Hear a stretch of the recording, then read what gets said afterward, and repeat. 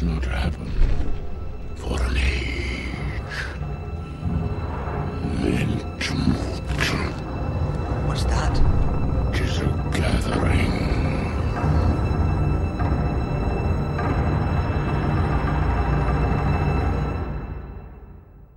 Hello and welcome to Entmoot, the Battle Games in Middle-earth podcast, all about the Middle-earth strategy battle game from Games Workshop. I'm Harry, and this is episode 54 of the podcast, and boy do I have an exciting one. I don't know, I say that every time, but I think you're going to enjoy this podcast because this is the epic conclusion of my Slow Grohan League. Yes, that's right. If you may remember, this was a good few episodes back. I think it was episode 48 or 49, something like that.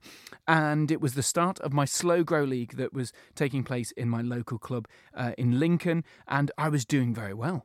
The Paths of the Druid and Legendary Legion was my choice.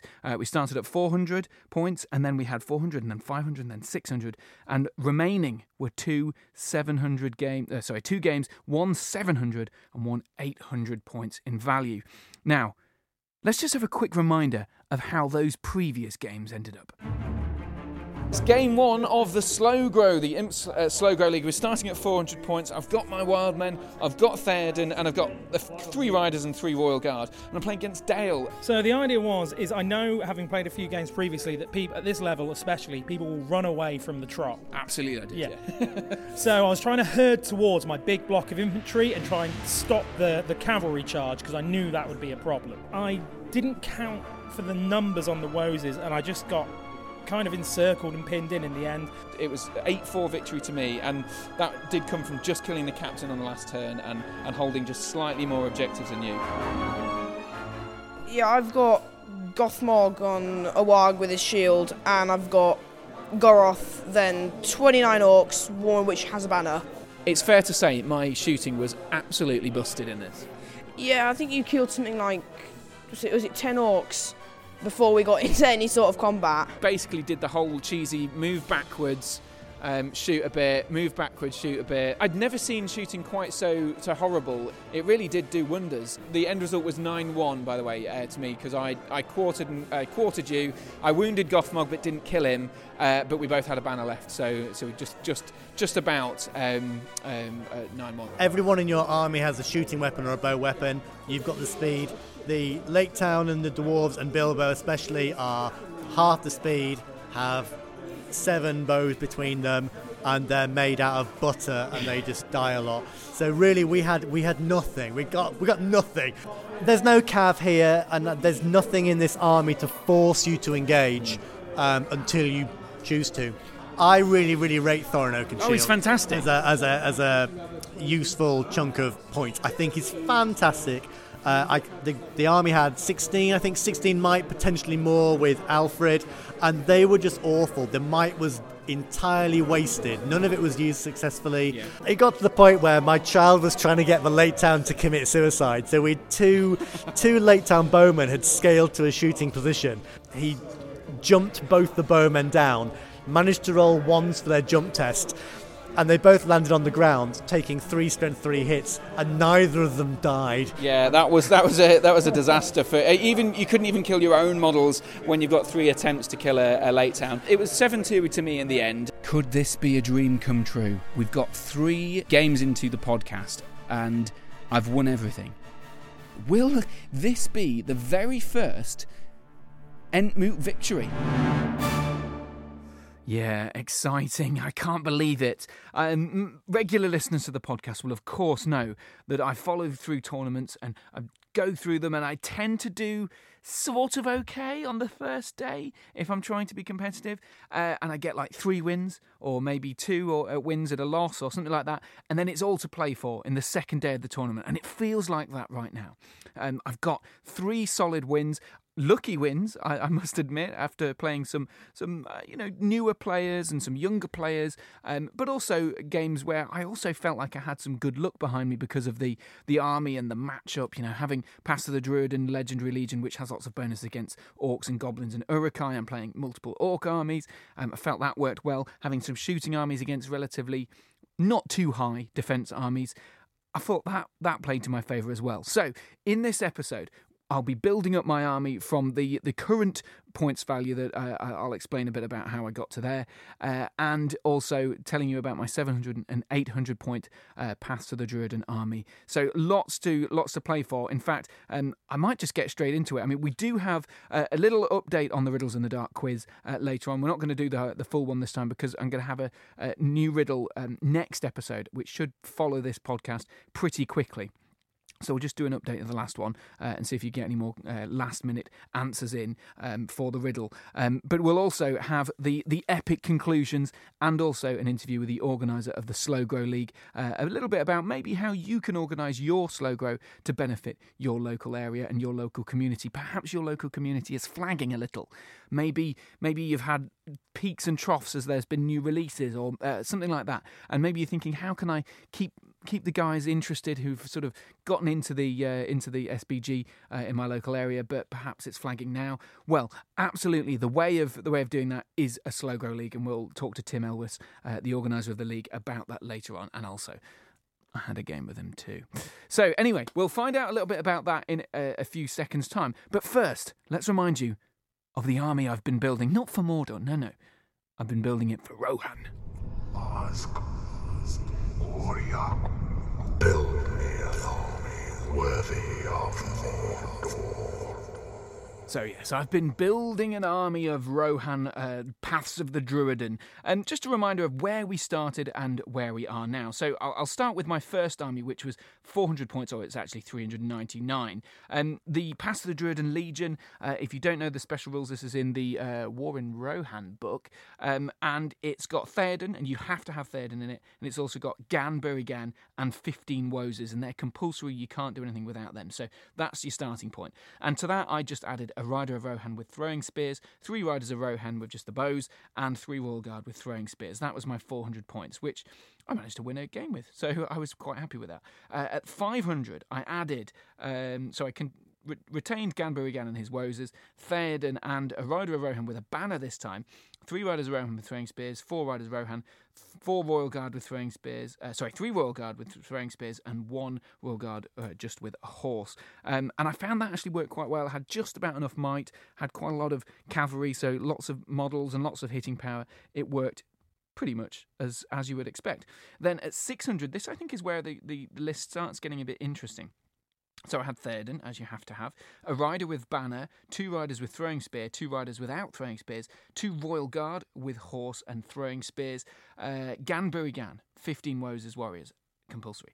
Then Daelwine, chief of the King's Knights with horse. Now he's the guy who gets a free heroic combat, but he has to move into combat to rescue Theoden, or at least move closer to Theoden. There's no room in Theoden's combat, but generally free heroic combat, you can catapult other people into other combats, which is great.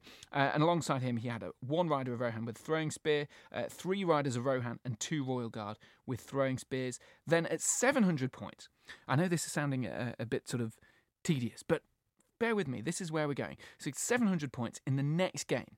I've got to add to that list there. So we had Daelwine. We added Daelwine last time. I really liked the addition of Daelwine. So not a lot's going to change. But 100 points, I couldn't quite decide what to do with it. So I'm balancing out the warbands a little bit. But just adding 1 hero.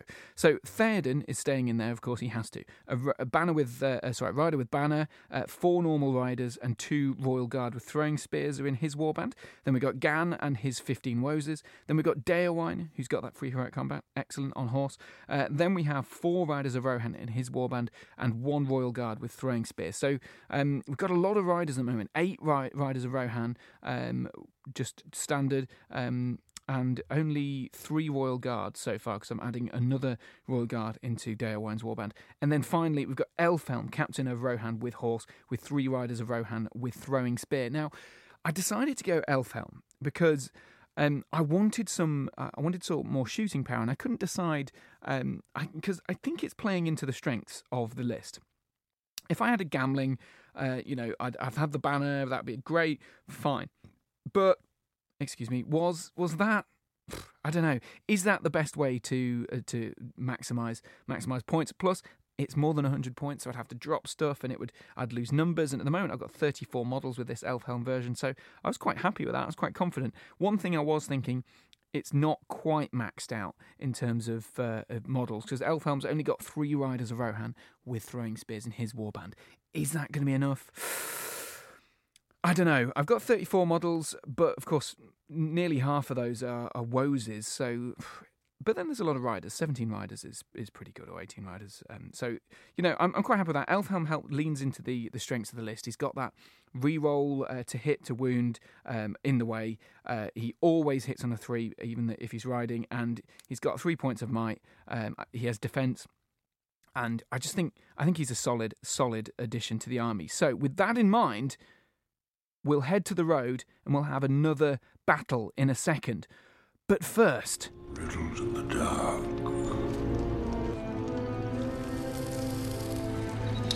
Are precious. Yes, that's right. It's time for Riddles in the Dark. And I just really want to remind you of the riddle from the previous episode. As I mentioned at the start, we're going to have a new riddle at the next episode, but there's not very much time between these two podcasts. So I thought I'd just delve into remind you of the riddle this time round rather than telling you it in full. So here is what the Riddle in the Dark sounds like. All you have to do is basically tell me who speaks next and what they say in this clip from either The Lord of the Rings or the Hobbit films.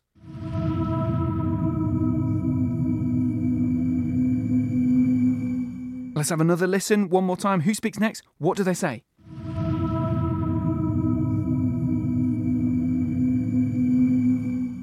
There you go, that's the Riddle in the Dark. And if you think you know the answer, entmootpodcast@gmail.com is the email address to send it to.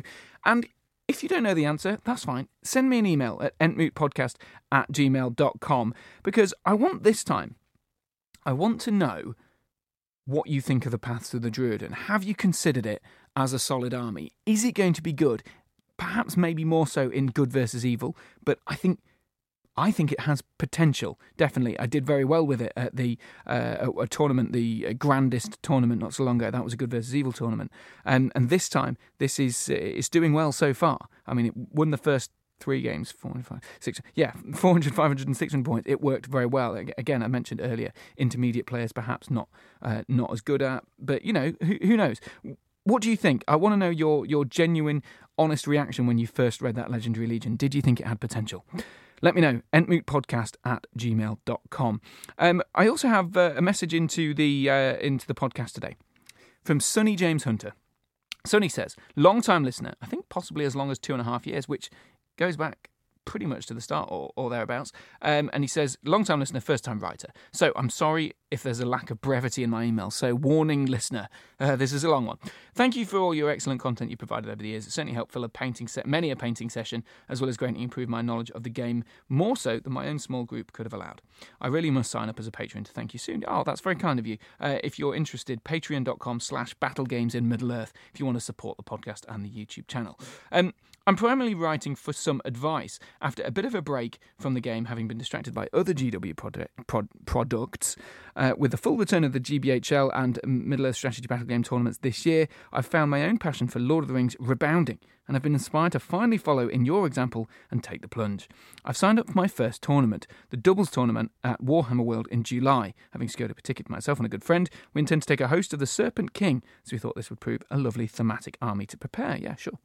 As much as I appreciate the event is about as much about sportsmanship and wonderfully prepared armies as the results, it would still be a great shame to find ourselves battered all weekend. Yeah, fair enough, we've all been there. So we did intend to find some small tournaments to cut our teeth on first.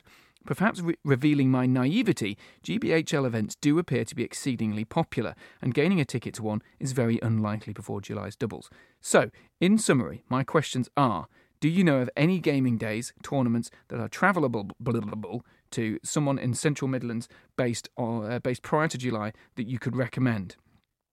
So, there's another question. I'll answer that in a second.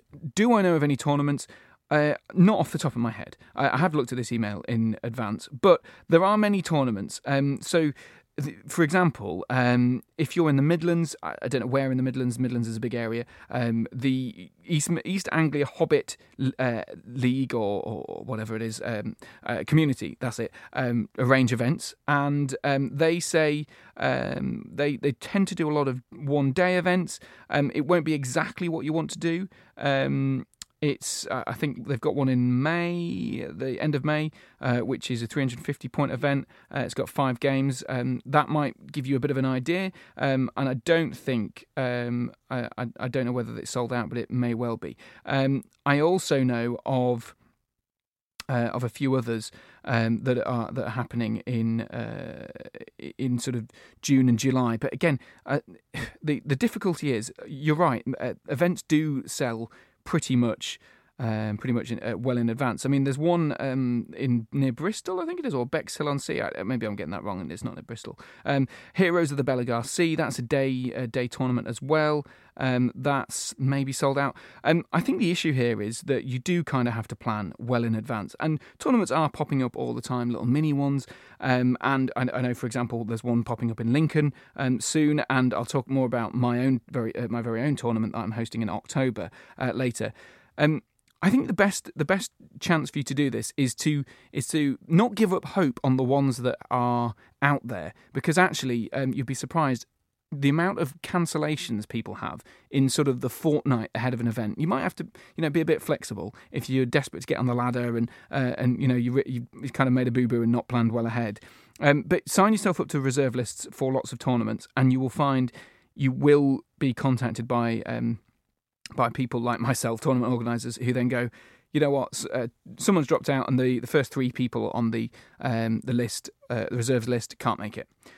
It's not uncommon, so give it a go. I would highly recommend trying that. That would be my main answer to your question. You've got a second one. Any advice to a tournament rookie like myself? The main advice is don't take yourself too seriously and enjoy it. Because ultimately, if you are a rookie and you've never played the game, unless you're spectacularly good at other war games, and even then you're probably not going to come close to the top of the tournament. So just enjoy it, accept that you're going to lose a lot of your games, and maybe all of them, but you're still going to have fun. And if you embrace it with that attitude, anything better than that will be a win, which is always good. Because you go and you win a game, you feel happy, but also accept that you might be playing the game wrong with if you're learning the rules from just the book, and people in your local area, often local communities, get interpretations wrong, and they kind of spread around the community, and it's wrong. And at tournaments you're often put right, but that's fine. You'll learn a lot of lessons. You'll learn a lot of things about how to move your models and how to play the game and be better, and you can then take that on to the next one. So be prepared to learn, but also be prepared to just have a great time and enjoy yourself. And I think that is probably the best advice I would have. Go with a willingness to meet new people and put yourself out there. I know it's not always easy if you're confronted with a group of 30 or so people, or even more, 100 if you're going to the doubles event maybe, at Warhammer World. But, talk to the person you're standing next to at the bar. Talk to the person you're behind in the queue for food. Talk to the people on the table next to you and your opponents, and keep coming back to those opponents. And you never know, you might make friends, sort of firm friends, which I have found over tournaments over the last couple of years. Just by saying hello, essentially, you can end up just making friends that you're suddenly going out on nights out with, or being invited to holidays, or any of these things. And I think that's the best advice I'd have for a tournament. Enjoy it, throw yourself in, and don't look back. And finally, it says, I spied on the planet that you're hosting a tournament in the second half of the year. When should we be on the lookout for tickets? Well, it just so happens, Sonny James Hunter, it just so happens the tickets are available from Friday the 5th of May. Is it the 5th or is it 6th? Whatever the day it is, it's literally in the coming few days. So if you're listening to this now, immediately go onto the Great British Hobbit League Facebook page and find the event. And if you're keen and interested in that event, just click going to the event, and you'll be able to find all the information in there.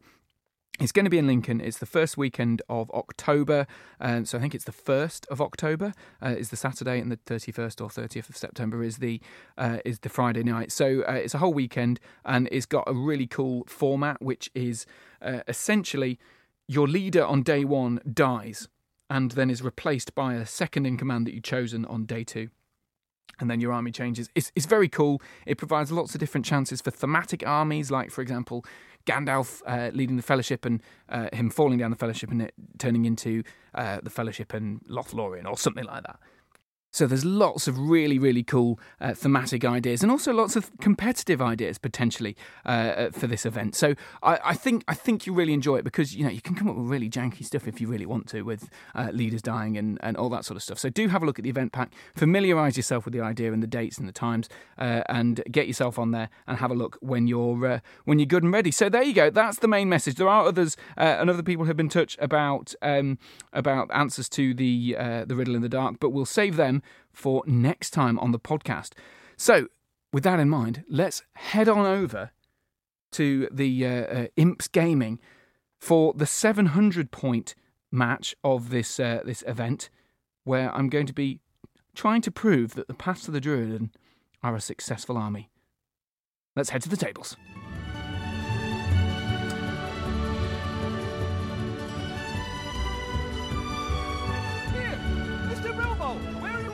Can't stop, I'm already late.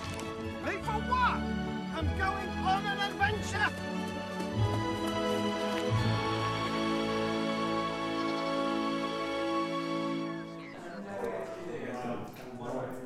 So while it's still fresh in my mind, let's have a chat about the first game. Sadly, Michael Eilert, who I was playing, or Eilert, I'm sorry, I forgot. I didn't ask you how to pronounce your second name. But Michael was a bit shy, a bit quiet actually throughout the game, so he wasn't up for talking on the podcast, which is a shame. But I tried my best to convince him. But I'm not going to force anyone to talk on a podcast. Not everyone is up for that sort of thing. So I'm going to run you through what happened. We knew already that it was assassination, and we knew already the general gist of the army. I revealed that it was... I've shown the little logo, and it said KK, meaning Kingdom of Khazad-dûm. So I knew Michael was playing at Kingdom of Khazad-dûm at 700 points. What I didn't know was what was going with it. And that was Saruman the White. Yes, Saruman the White, from the White Council, so it was this yellow alliance. And what he had was Durin, a dwarf king... and about 12 dwarf rangers, some Hearthguard, and a few warriors smattered around through it, but mainly Saruman. I was expecting a horde of 700 points worth of high defence models. Instead, I faced up against, still a horde. It was about 31 models, I think it was in the end, plus Saruman, which really threw me off. And I had to choose who to assassinate, and he had to choose, of course, who his assassin was. And I wasn't sure, but I still went for the Dwarf King, because I thought, gosh, it's difficult, but he's got 3 wounds and 3 fate on Saruman. I think he can re-roll his fate, and also I need to get to him, and Saruman is probably, unless he's a very poor player, and obviously he's won his first 3 rounds, so therefore he's not a poor player, I thought he's probably going to hide him. So I went with the Dwarf King, and I wanted to kill him with Elfhelm, and I wasn't sure whether that was the right decision. I figured that Daewine or Elfhelm were the choice. Obviously, probably not Ganburi Gan. But I figured that maybe Elfhelm, I could more likely get that shot in and kill him from afar if he's hiding his heroes effectively. So, here's how we deployed. I deployed my Elfhelm warband on the left. In the middle, and Daewine on the left. Ganburi Gan was really quite far away on the right, which was a bad idea, and Theoden was the last to deploy in the middle, alongside Elfhelm. He deployed his Dwarf King on my left as I look at it, so opposite Daewine, and Durin behind some terrain, or sort of in between some terrain, but quite far back. I went pretty far forward, he went far back, and he had Saruman hiding behind a building, and the Dwarf Rangers all on top of a building, which I never like seeing. But I thought, okay, it's cool. I've got loads of shooting, insane amount of shooting. But my deployment was thus that essentially I was on the right-hand side with all of my, 15, 16 blowpipes. They were moving, and they were too far away from the dwarfs, which had deployed on my left, with the rangers, and the rest of my bows, of course, are strength 2 and or defense 3. But I'm looking at defense 5 guys for the rangers. And all of his are 24-inch range, strength 3 dwarf longbows. And I thought, poo. Here's me thinking I'm going to dominate the shooting war, when in fact he's got 12 shots coming at me every turn, hitting on 3s, so he's got, on average, 8 shots, and, they're going to kill something every turn, whether it's a horse or a rider. I was in trouble. So, the first turn I made a bit of a misplay. I wasn't sure what to do, whether to go forward or not, because I hadn't worked out the fact that I was going to lose the shooting war. So I kind of held firm. The first turn, he threw Saruman about 8 inches forward, or 6 inches forward, did his casting and launched a horse into Daewine, knocked Daewine off his horse, wounded Daewine as well. It was a bad start, and I thought, this is interesting though. One thing I thought that did do, it made me think he must be trying to go for Daewine. So immediately after that turn, I was moving Daewine backwards, hiding him away. Even though he had all his might points, I just thought he's not going to get into combat, and he's going to be immobilised if he does, and he could go down to anyone. He could go down to a Khazad guard. At this point, he only had 1 wound, so and no fate. So it was a scary thing. But having said that, I did manage in the second turn to march everything forward. Theoden threw pretty much everything forward. I actually was quite happy with this move, because what I did was I called the march, but then I moved a few of my riders of Rohan forward, and then before the march, so I think it caught him off guard, and they went through or over some Goblin Town terrain. So I'd set up my waypoints, the Paths of Druid and Legendary Legion special rule waypoints, ignore all the terrain, or the downsides of the terrain anyway. So I launched myself straight through this terrain, which caught him off guard. I was going 10 inches rather than 15 because I'd gone before Theoden, and I basically charged 3 or 4 of the dudes, the Dwarf Rangers at the front. So I had a rider of Rohan, 2 riders of Rohan, I think at least 1 Royal Guard in that first charge, and ended up winning 3 out of 4 or 5 of those combats. So I killed in most of them, and I lost 1 combat, and I think I lost maybe a rider.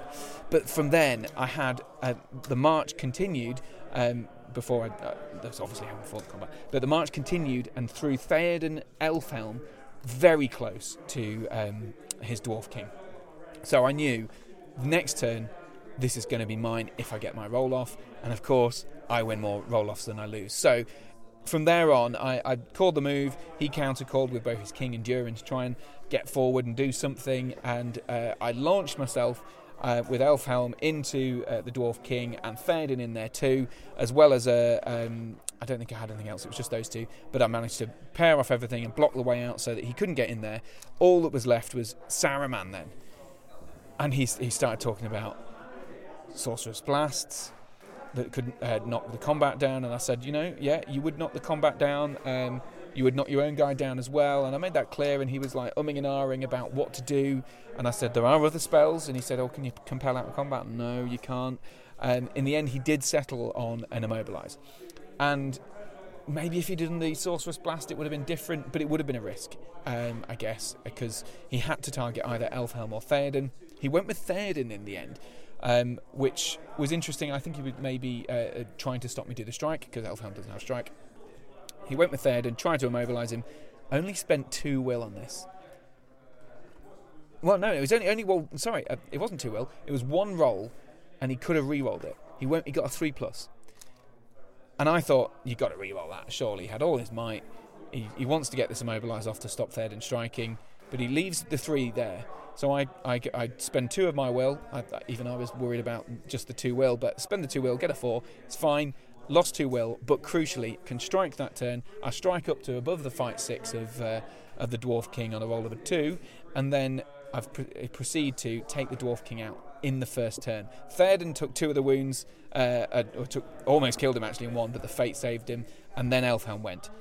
So Elfhelm got the kill, which was absolutely essential. 7 points in my favour, and then the game continues and continues. So I get broken.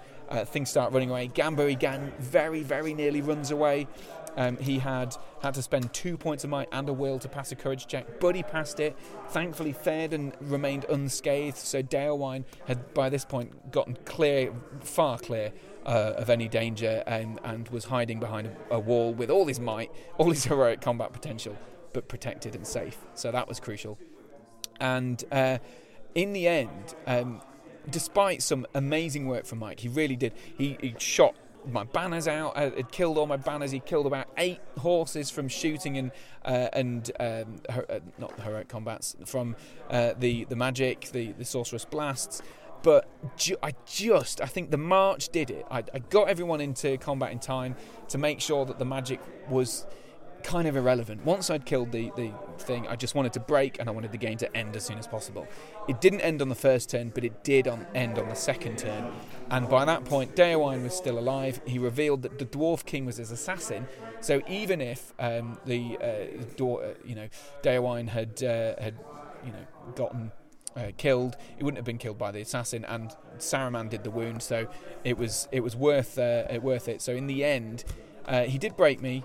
He did get 1 wound on his target, so he got 4, and I got the 7, which means it's on to the final game, and this game, it's for the whole league. This is the last game of the league, and I've won every game so far. And I'm not sure anyone else has. There may be someone else who has won all their games. There may be multiple people who've won all their games. But either way, this could be for the league. Let's build that army to win the league. One more game left. So let's build that 800-point Path to the Druiden force, which is going to be very similar to the one that I took to the Grandis tournament that I mentioned earlier on in the podcast. And I'm not adding any extra heroes. So I've still got Theoden, Ganburigan, Elfhelm and Daewine, but I'll just give you a bit of a breakdown of how I fill out their warbands, because at 800 points, I'm trying to get as many models as possible. I've got, in Theoden's warband, Rider of Rohan with Banner, 4 Riders of Rohan and 3 Royal Guard with Throwing Spears. Daewine's warband has 2 Riders of Rohan, a Rider of Rohan with Throwing Spears and 4 Royal Guard with Throwing Spears. Then I've got Elfhelm, Captain of Rohan with a horse, 3 Riders of Rohan with him and they have Throwing Spears, 2 Royal Guard with horse and Throwing Spears, and then Ganburigan and his gang of Woses. So as you can see, I spent a lot of time just there saying Throwing Spears. I've absolutely maxed out on Throwing Spears. Every single Royal Guard now has Throwing Spears, which wasn't the case in every iteration of this list. Almost all of the Riders of Rohan have Throwing Spears, well, about half of them anyway, so 3, 5... 6 Riders of Rohan with Throwing Spears, I think I said. Anyway, it was very close, and there's lots and lots of Riders of Rohan in there as well. So we've got lots of bows. So I think it's something like 7 or how, I've lost count. Anyway, lots of bows, loads of throwing weapons, loads of blowpipes. We've got 2 heroic strikers, although let's be honest, Theoden and Daewine not the best killers in the world, but good enough. Elfhelm's got heroic defense, and we've got Ganburigan. But I found out my nemesis in the final game is using Angmar. Let's find out what happens in the final game of the Slowgrow League. So, round 5 of the Imps Slowgrow, and it's the 800-point version of the Pass of the Druiden. And in this match, we're playing Destroy the Supplies. So that's where each of you have to defend 3 supplies at the back of your line. They're all sort of 12 inches onto the board and then spread out along the line. And essentially, you have to destroy them, as in the title of the mission, and you get 2 points for each of them, and plus some for banners, some for killing wounders, leaders, and some for breaking the enemy and playing against Harry Smith. Walk me through the summary of your army list. What have you got in your force? Because it's a spoopy list. Quite a monster-heavy one with Tainted on a Fell Beast, Gullivar, Shade, a couple of Dead Marsh Spectres, a lot of Orcs and Wargs. Absolutely. So this is an Angmar force, and for regular listeners will know that I had an awful time against Angmar in a previous tournament with my Eastlings. But in this one, of course, I've got Rohan Royal Guard, and actually the mission. The Royal Guard, of course, fearless, so they can, or bodyguard anyway, so they can avoid the spoopiness. But also, I think the mission really helped me here. So first of all, Harry, what was your plan when going into this? How were you hoping to beat the Druiden? Kind of just trying to kill as much as possible straight away and then try and take the objectives. Obviously, because I've got to try and get my buffs, try and keep it all as one big blob, but didn't really go to plan with that. Yeah, I think quite early on, I don't know whether you kind of thought, well, if I send my fast stuff around the edges, you might be able to threaten my objectives, because like the Tainted flapped right out into the front, and so did some Wargs on the other side. So you kind of already almost divided your forces. So right in that first turn, the Tainted flapping away, I think that proved a bit of a boo-boo. I was hoping the Tainted would get a bit more magic off and not get charged by so many things. But I think with the Royal Guard and the Bodyguard, it makes it so easy to just with the terror just go straight away, doesn't it? Yeah, exactly. And in the very first turn, you'd flap 12 inches forward or thereabouts, and I moved Elfhelm and 4 or 5 riders, including 2 Royal Guard, straight into shooting range, and I just lobbed as many throwing spears at you as possible, including Elfhelms, and immediately took off. I don't know whether it was both or certainly one of your fate point, and crucially 2 of your might points in the first turn of shooting. So that was a pretty harsh blow already. I think it was, yeah. It was both his might and one of his fate within just from for a throwing spear straight away. Yeah. Elfhelm with those rerolls, and I think he spent a point of might in the end as well. So yeah. And obviously once he got charged with 4, he's trapped. He's hoping for a 6. Obviously, they're matching on fight value as well. So yeah, exactly. So Tainted has nothing except she did get that what's it called, the leeching essence or something like that. So and we rolled through every single dice for around 5 or 6 guys, including their horses, and then you didn't get any 6s until the very last one, which was of course on your hero on the guy, which was. The one wound. Didn't dismount any of them, which was the unfortunate thing. Yeah, that is true. Actually, that proved pretty useful because during the later turns, Elfhelm's charge and moving forward into sort of taking the flank really worked. But I think one of your crucial errors, other than the leaving your leader so exposed early on, was you kind of fed me these wargs. Obviously you wanted your fast stuff to try and grab the objectives and stuff, but it just meant that I could pounce on these. How many was it? 5 or 6 wargs? 6 wargs early on, and it just gave me something for my riders to do very early on. I think that was perhaps another error. What was the plan there? I think the plan with that was to try and just keep them in cover, or hope they can survive through combat while everything else slower moves up, and then I can kind of form a line, and then I think the wargs were there to kind of just die in the end, but not as quick as they eventually did. Yeah, I think maybe if they'd have come around the edges or something like that, or maybe even if they'd stayed all in one pack, then it would have been a little bit more of a scary prospect, but I just could able to charge them and counter them. But then, of course, once everything did start moving forward, Gullivar was proving this real head-scratcher for me to deal with, because I've got 2 strikers in my army, but I'd split them up because Daelwine was going round one flank. He was trying to threaten the objectives. Him and his Royal Guard contingent were going up to the right. And those guys went quite quickly up to the right-hand side where Gullivar was. But then in the middle, I'd quite foolishly, really, sent Theoden and some other dudes to tackle those wargs. And I kind of thought it might have been a mistake early on. And then the next turn, they jumped off to try and kill one of the banners quickly, which failed. But then it meant that my Theoden and 3 riders were really far forward onto your side, kind of unsupported. And it was just kind of easy pickings for Gullivar. So Gullivar immediately jumped from the left into the middle and then was threatening your sort of right-hand side flank. But you never quite got the move off or the positioning right, because I'm just hiding him behind buildings and all that sort of stuff. I mean, if you'd have got there, you'd have done him. I reckon, yeah. I think anything that's not matching his fight, Gullivar will eventually just kill. I think if he had a bit more might, or I could get one of the barges off, it would have and got interfered and it'd been alright. Obviously, you with the killing both the Orcs within the last heroic combat. Yeah. Just made it, because I reckon if I barged them, I could have got interfered in at the end, but. Yeah, I hadn't even seen that coming, because I was thinking you'd probably hurl into him or something like that to take him off his horse. But yeah, easily within barge distance. It's probably only 3 inches, so relatively easy barge away there. But I was fighting 2 orcs that had charged me. I was trying to let you run away with everything, but you kept sort of defiantly calling moves and having people pass their courage checks in the last couple of turns. And these 2 orcs charged Theoden, and I think, well, I've got a point of might. That's the only way I'm going to be able to survive this.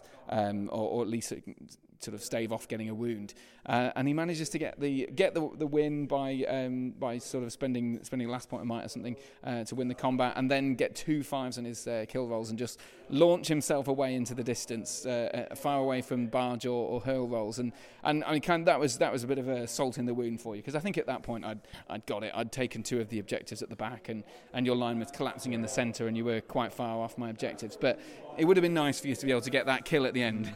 Yeah, because I felt like I had it with obviously Gullivar within barge distance, the Shade having his ability. Yeah. For 2 orcs, he's not going to kill them both, and obviously you rolled both two 5s and then they're gone. Yeah, and really the correct move for me wasn't the heroic combat, it was the strike. If I'd have struck, I should have had a chance at winning, at the very least a chance of winning against Gullivar, but as I did, it was really a bit of a misplay by me there. But I think I was probably just so kind of confident with the rest of the thing. I knew my banner was safe. I knew I had 2 objectives, and you didn't have any. And I'd already killed your leader, so I was quite far ahead by that point. Yeah, I think I was never going to get to your banner really, with being mounted and at the back. Yeah. And obviously, you've got the first objective, and it's like I just couldn't get enough stuff forward to objectives to also like defend mine at the back as well. Yeah, I think the mobility of my army really helped, because it kind of, although you had the wargs push forward early on, which kind of put the fight in my corner, they kind of died so quickly that I could then push myself forward past them and kind of meet, not quite, it was definitely on your half of the board. So it just meant your orcs never really had a chance. And because I'd left quite a lot of blowpipe dudes at the back, I had initially 4 on the left objective and about 6 or 7 on the middle objective, and none on the right because I was just killing that flank. But I guess it was always a possibility that Gulliver could have, launched himself this way, but I was always going to have a lot of blowpipes to shoot at him, so I guess you needed support for him to really take the objectives. It's the thing with them blowpipe ones, I can't really send orcs up because they're good against orcs. I can't really afford to pull Gulliver to them because I need Gulliver taking out some of the riders in the middle, because the orcs aren't going to do that job. Yeah, and of course Gulliver, if I take 2 wounds off him, he's only got 2 attacks, so it just means he's more likely to lose that fight roll, and blowpipes, poison blowpipes against Gulliver, I rate their chances, to be fair. They could get a good couple of wounds off him. But all in all, I think the major flaw with the force was you kind of decided early on to split or spread your force out, and which meant your terror was dissipated. You hadn't had your ring wraith on the left, so none of your orcs on the sort of middle to left flank had the terror, and the shade was quite slow, so none of the wargs or anything had terror. So it's just and Gulliver kept kind of flipping back and forth, so he didn't have the terror over there either. So he never quite got to do as much as he could. Having said that, he did probably kill about 9 or so of the riders. There wasn't much that killed anything but him. But either way, I think your army kind of leans towards being in a bubble, and this objective scenario, it's not easy for it. Having 6 objectives, 3 of mine to defend and 3 yours to get, it's just you need Tainted, Gulliver and the Shade all within 6 inches of each other. Well, of all the orcs, it's not a feasible thing for me to keep everything guarded and also attack everything at once. Yeah. And losing the Tainted so early on, me spending 2 points of might or thereabouts to kill him, it just didn't give you much choice really at that point. It was kind of relying on Gulliver to do all the work, and he can't be everywhere at once. No, he definitely does do the work when he needs to, but he's not going to get to everywhere I need him to be. I think I lost at least about 13 points of will that I could have used on magic when the Tainted died as well. Obviously Gulliver having no magic, it's not nothing I can kind of cast in to stop other stuff happening. Yeah, and I think I like the build of the army, and I wondered what it would have been like if the Tainted had a bit more room to breathe and to do stuff. But I do wonder whether the Tainted, maybe if you'd have put him on a horse, you'd have been less tempted to push him forward, because he's not sort of a combat beast then. And then you'd have had 60 points to spend on just orcs. Yeah. If you had a load more orcs, you could have been able to spread the army out a bit wider, but nobody wants to paint loads of orcs. So. No, I think I take him on a fell beast because it's just the monstrous charge, so he does also get like the 6s to wound on a thing, and then he's got the monstrous charge when he does charge. Yeah. But I think on a horse with this list would work well, and just I can add like more wargs and more or cave trolls as well. Yeah, or maybe warg riders or something like that. Anything. I think you just need a few more bodies on the board, because you've got such hitting power with Gulliver. You need the magical support behind him, and once you'd lost that magical support, it was it was mine to lose rather than yours to win. But Harry, cracking work. It puts you. We reckon, although not all the games in the Slow Grow have finished yet, I think we reckon it'll put you in the top 5 or 6 or something like that. But it'll all depend on your rivals. And I know you're particularly keen to beat Michael, who I won against in the last game. Who was a bit nervous, didn't want to talk on the podcast. But so fingers crossed for you. Yeah. Fingers crossed for Michael as well. But you're here, so hopefully you managed to pip him to the post. Definitely, yes. I think only having lost to you and Tim, it's been quite successful, really. Yeah, to be fair, and Tim and I are probably the most experienced players, if not maybe a couple of people, but I think they might have dropped out. So either way, cracking game. I really enjoyed it, and it was nice for me to be able to beat an Angmar army after losing against them so vehemently the previous turns. But either way, cracking game. Thanks for the game. Thank you very much. It's been good. I've only gone and done it brilliant. I can't believe this. I never, ever expected to win the league with the Path of the Druid, and I deliberately took an army that I thought would give opponents a sort of fairly easy go of it. I mean, I'm not going to pretend that it's not a good list. It's definitely got some strong elements, the shooting in particular, and I did play to win. I wasn't sort of being, soft on people. But I am very surprised, particularly against the Dwarves. That game was really, really hard fought against Michael earlier in the podcast, where he's the chap that I didn't manage to get the interview with. And that final game against Angmar was a tricky one too. But the Path of the Druiden, I just happened to be very lucky that I played a lot of orcs. So I win. I don't actually know what I win. I don't really care. I'm just so happy that I've got a win. So very exciting. So in a kind of, I suppose an Entmoot tradition, I always talk to the winner of the tournament. So how do you feel about this? I feel fantastic. And so that's kind of the only thing I can do. But I thought, because although I spoke to Tim in the previous podcast, his son, and we heard a little bit in the montage earlier, his son was playing with Lake Town and Dwarves. And Tim spoke to me after that game in the previous podcast, and we mentioned a little bit that he's organising the league. I thought it's only right that I try a victory lap with the Paths of the Druiden and combine that with a game against Tim and also a bit of a chat about the league. So let's take these Paths of the Druiden chaps out for one last spin and have a chat with Tim. So here we are at Imps Gaming, looking out over a table, and I've just had my final game, although it wasn't actually a league counting game, a final game with my 800 points of Paths of the Druiden. So another outing for the Paths before they go into their box forever, perhaps. But I'm talking and playing against Tim Elwes, who's organised the whole of this Slow Grow League. So first of all, before we talk about our little friendly game at the end, Tim, give us an idea of what the idea behind the league was. So this is like the third Imps Gaming Slow Grow League.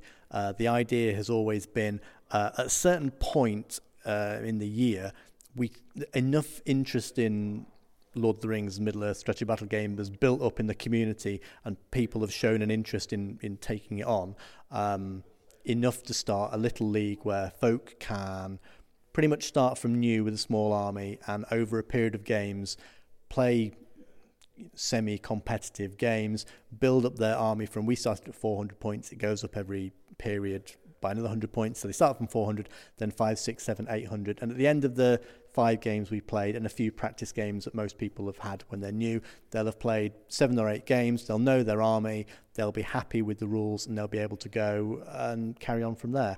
And a few other people who are more experienced will use the opportunity to start a new army, try something out, or get some tournament practice. Absolutely, and you've also sort of built the games, the scenarios in mind to kind of ease people in and to encourage them to think about different ways of playing and focus on those scenarios. So I'm trying to think of the order. We've gone through all 5 games now. It's been a very long time, but you sort of started with interesting missions. But yeah, you can pause it and add in the missions in a seamless way. But I will not do that.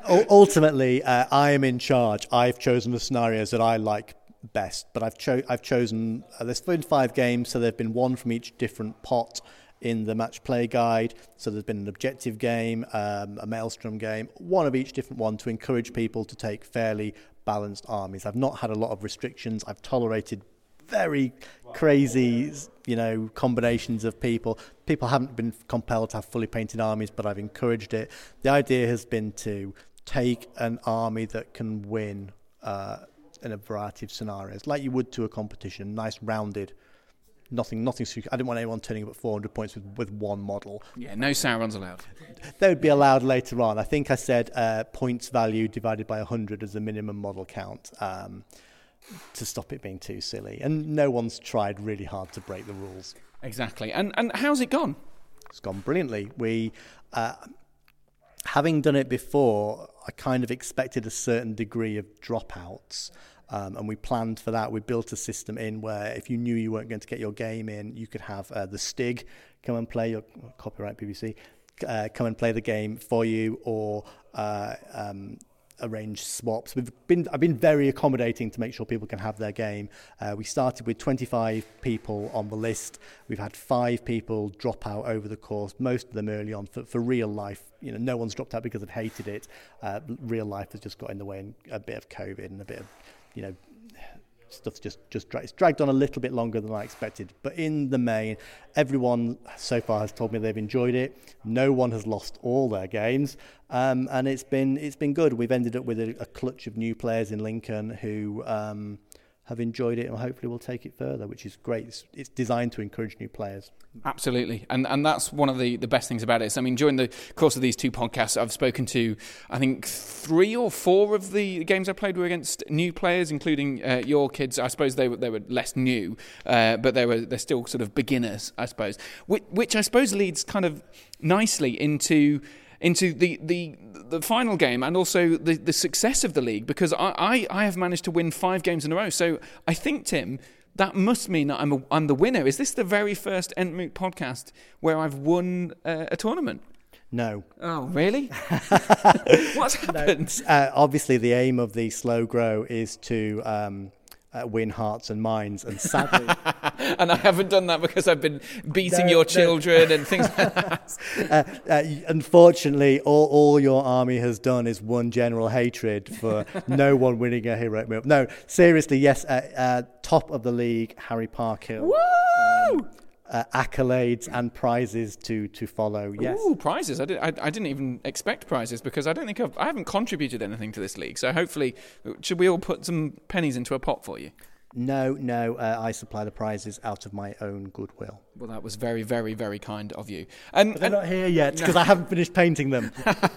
Well, either way, I'm very happy to have won the league, and with an army that I suppose I didn't expect to win. I thought I would come up against some good matchups against some orcs and some Uruk-hai or goblins. I didn't expect to do so well against the other armies. Having just played it, and it was, we sort of said this was a vague friendly, although you brought what you deem to be quite a competitive list, and it is a competitive list. What did you think of the army? Well, actually, firstly, just run through the force you've got, just to give some context, and then summarise what you think of my army.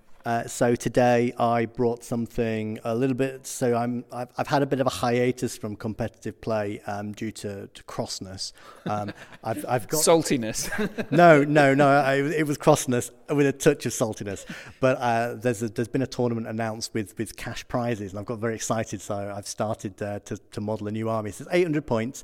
I have brought Elrond on a horse with armour, the twins on horseback with armour, Gildor because he's my favourite, a little clutch of Noldorin exiles with throwing weapons and spears and bows, and 21, I think, General Rivendell warriors. Yeah, I think you had 35 models total, so you had, and a third bows, all the nasty stuff that you would expect. And we played Lords of Battle in the last one, and you deployed quite far back with your bow line. There is a lot of terrain on the table, but I thought, well, I've got to get stuck in, so I deployed pretty close to the front, although my Wozers were a little far back. So, and again, you killed a lot of my horses quite sort of early on, and I thought that was death for me, because I had a lot of points therefore to claw back. What did you think of my army and the kind of move offs? And I know you sort of helped one of your sons, both of your sons really play against it. What do you think of the Pass of the Druid? I think it's really annoying. It's one of those lists that nothing on your army is particularly good. I mean, I've played a lot of Rohan. It seems weak across the board. That you expend a lot of resources and time trying to position your warriors to take account of the fact that you're going to be winning, if not the priority, then most of the move-offs. And it is just beyond frustrating, the resources you have to put in. And you almost stops what I was quite an offensive army being offensive, because you get pulled out of position. If you try and engage the Wozers and everyone just hold back, throw.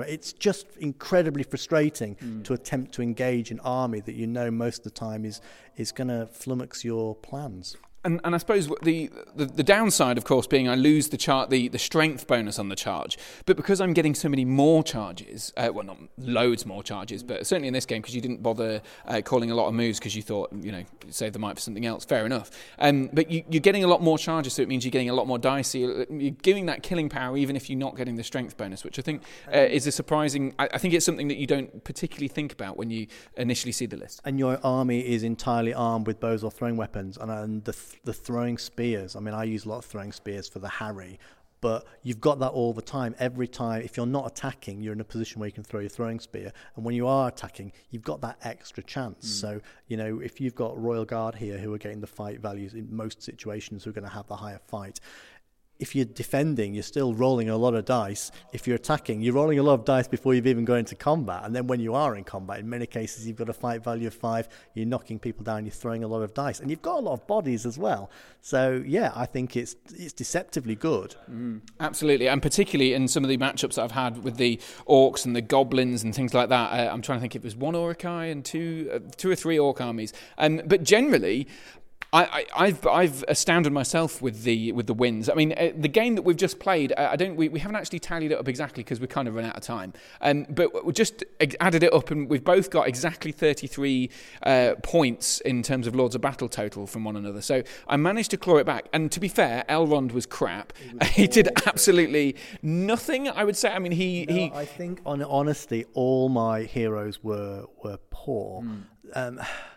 When they got in a half-decent position, I was losing the move off, and then you're throwing one person at them. And even when I deliberately kept all the might back for the inevitable balls-ups on the dice, I rolled like 1s and 2s and 3s, and they were just so frustrating. I thought halfway through the game that I'd got this, because I agree. I dismounted most of the Royal Guard, I'd got the fight across the board, my Wood Elves had died like they always do, but they looked they died looking pretty. I thought I'd got this in the bag. I'd got one hero. I'd completely dominated one corner of our sort of battle area, and then from then on, it was just. Yeah, it was a bit pants. I mean, you destroyed Elfhelm in one go, which was brutal. But I think there were a couple of moments. I think early on you moved Elrond out of a combat when I think you probably shouldn't have done, because it left Gildor to be charged by Theoden, and Theoden eventually killed him and took some might back for the Lords of Battle special rule. But then when Elrond and the twins finally did rejoin the fray, they just kind of bounced off things. One of the twins killed quite a few things, but it was really only 1 or 2 guys a turn for a couple of turns. Because I've got so much cavalry, you're just not getting that killing power. And then you're looking for wounding on 5s, and if you've got twins, they've only got 2 attacks, so there's 2 dice looking for 5s. You're killing 1 horse a turn probably. And so it was. I think my army is quite decent against this. And so when I did finally get the numbers kind of eventually enveloped your army, and I started getting more traps, and I started getting more dice on your guys, and then suddenly it flicked. The switch kind of flicked, and you suddenly I killed 6 or 7 dudes in one turn for the loss of maybe 1 or 2 riders, which really, really swung things. I think neither leader lost a wound. I think I spent my fate. You didn't take a wound off me in the end. I took 2 fate off you. So it's pretty much score draw exactly. So we decided to call it a day because that's just the way of it. But I think it just shows that even in an army like yours, where there's lots of potential powerful things that can do serious damage, this Path of the Druiden should not be underestimated. No, it is good. I like it, and the models are nice as well. I mean, in this game especially, there was absolutely no reason for you to engage.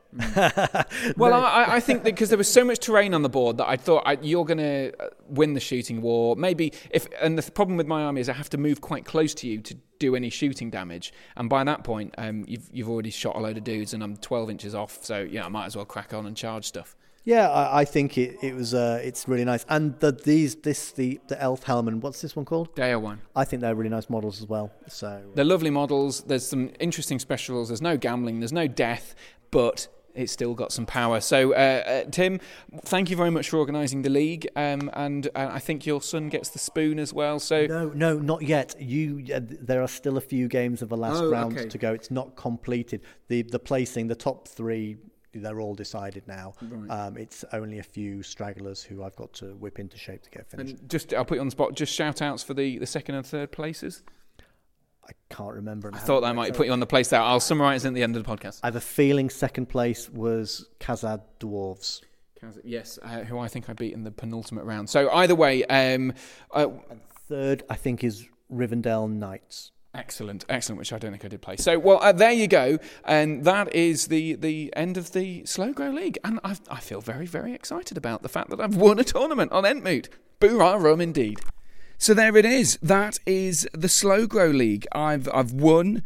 I feel very happy about that. It's awesome. I'm really glad for this. And I'm so proud to have been able to bring you a win, because you've been determinedly listening to this podcast perhaps since the very start, or at least there's 50-something episodes going on now. So it's been great to sort of follow my attempts, I guess, to improve on my game. And, you know, as I mentioned already a few times, this is not the perfect army list, and I did have Lady Fortune on my side. But you know what? A win's a win. And lots of the top-tier tournament players tell me that, you know, you need to have a bit of luck to win a tournament. And, yeah, I got a bit of luck, but I also think that I didn't play particularly badly. I didn't make any big mistakes in any of the games, as far as I remember. I'm sure my opponents will think differently, but I'm very proud of that. And you know, this draw against Tim's pretty hard Elven army at the end. I mean, yes, he got very unlucky with his Elrond and stuff like that, but it does show that there's potential here. The Wozes are not to be underestimated. 15 Wozes look very soft and squishy, but suddenly when they're surrounding you and trapping you and poking spears into combats and things like that, they can be very fearsome, and they can really be underestimated. And combined with the power of the Royal Guard on the Fight 5 charge, and the heroes and the heroic combats, and the loads of might, and just the constant peppering of throwing spears and blowpipes, this can be a really fearsome list. And, I mean, obviously, if you're playing against orcs and goblins and Uruk-hai, man, why would you take anything else? This is just so powerful. You know, the Wozes wounding on 5s for most orcs and goblins is just crazy. So, I love it. I love it.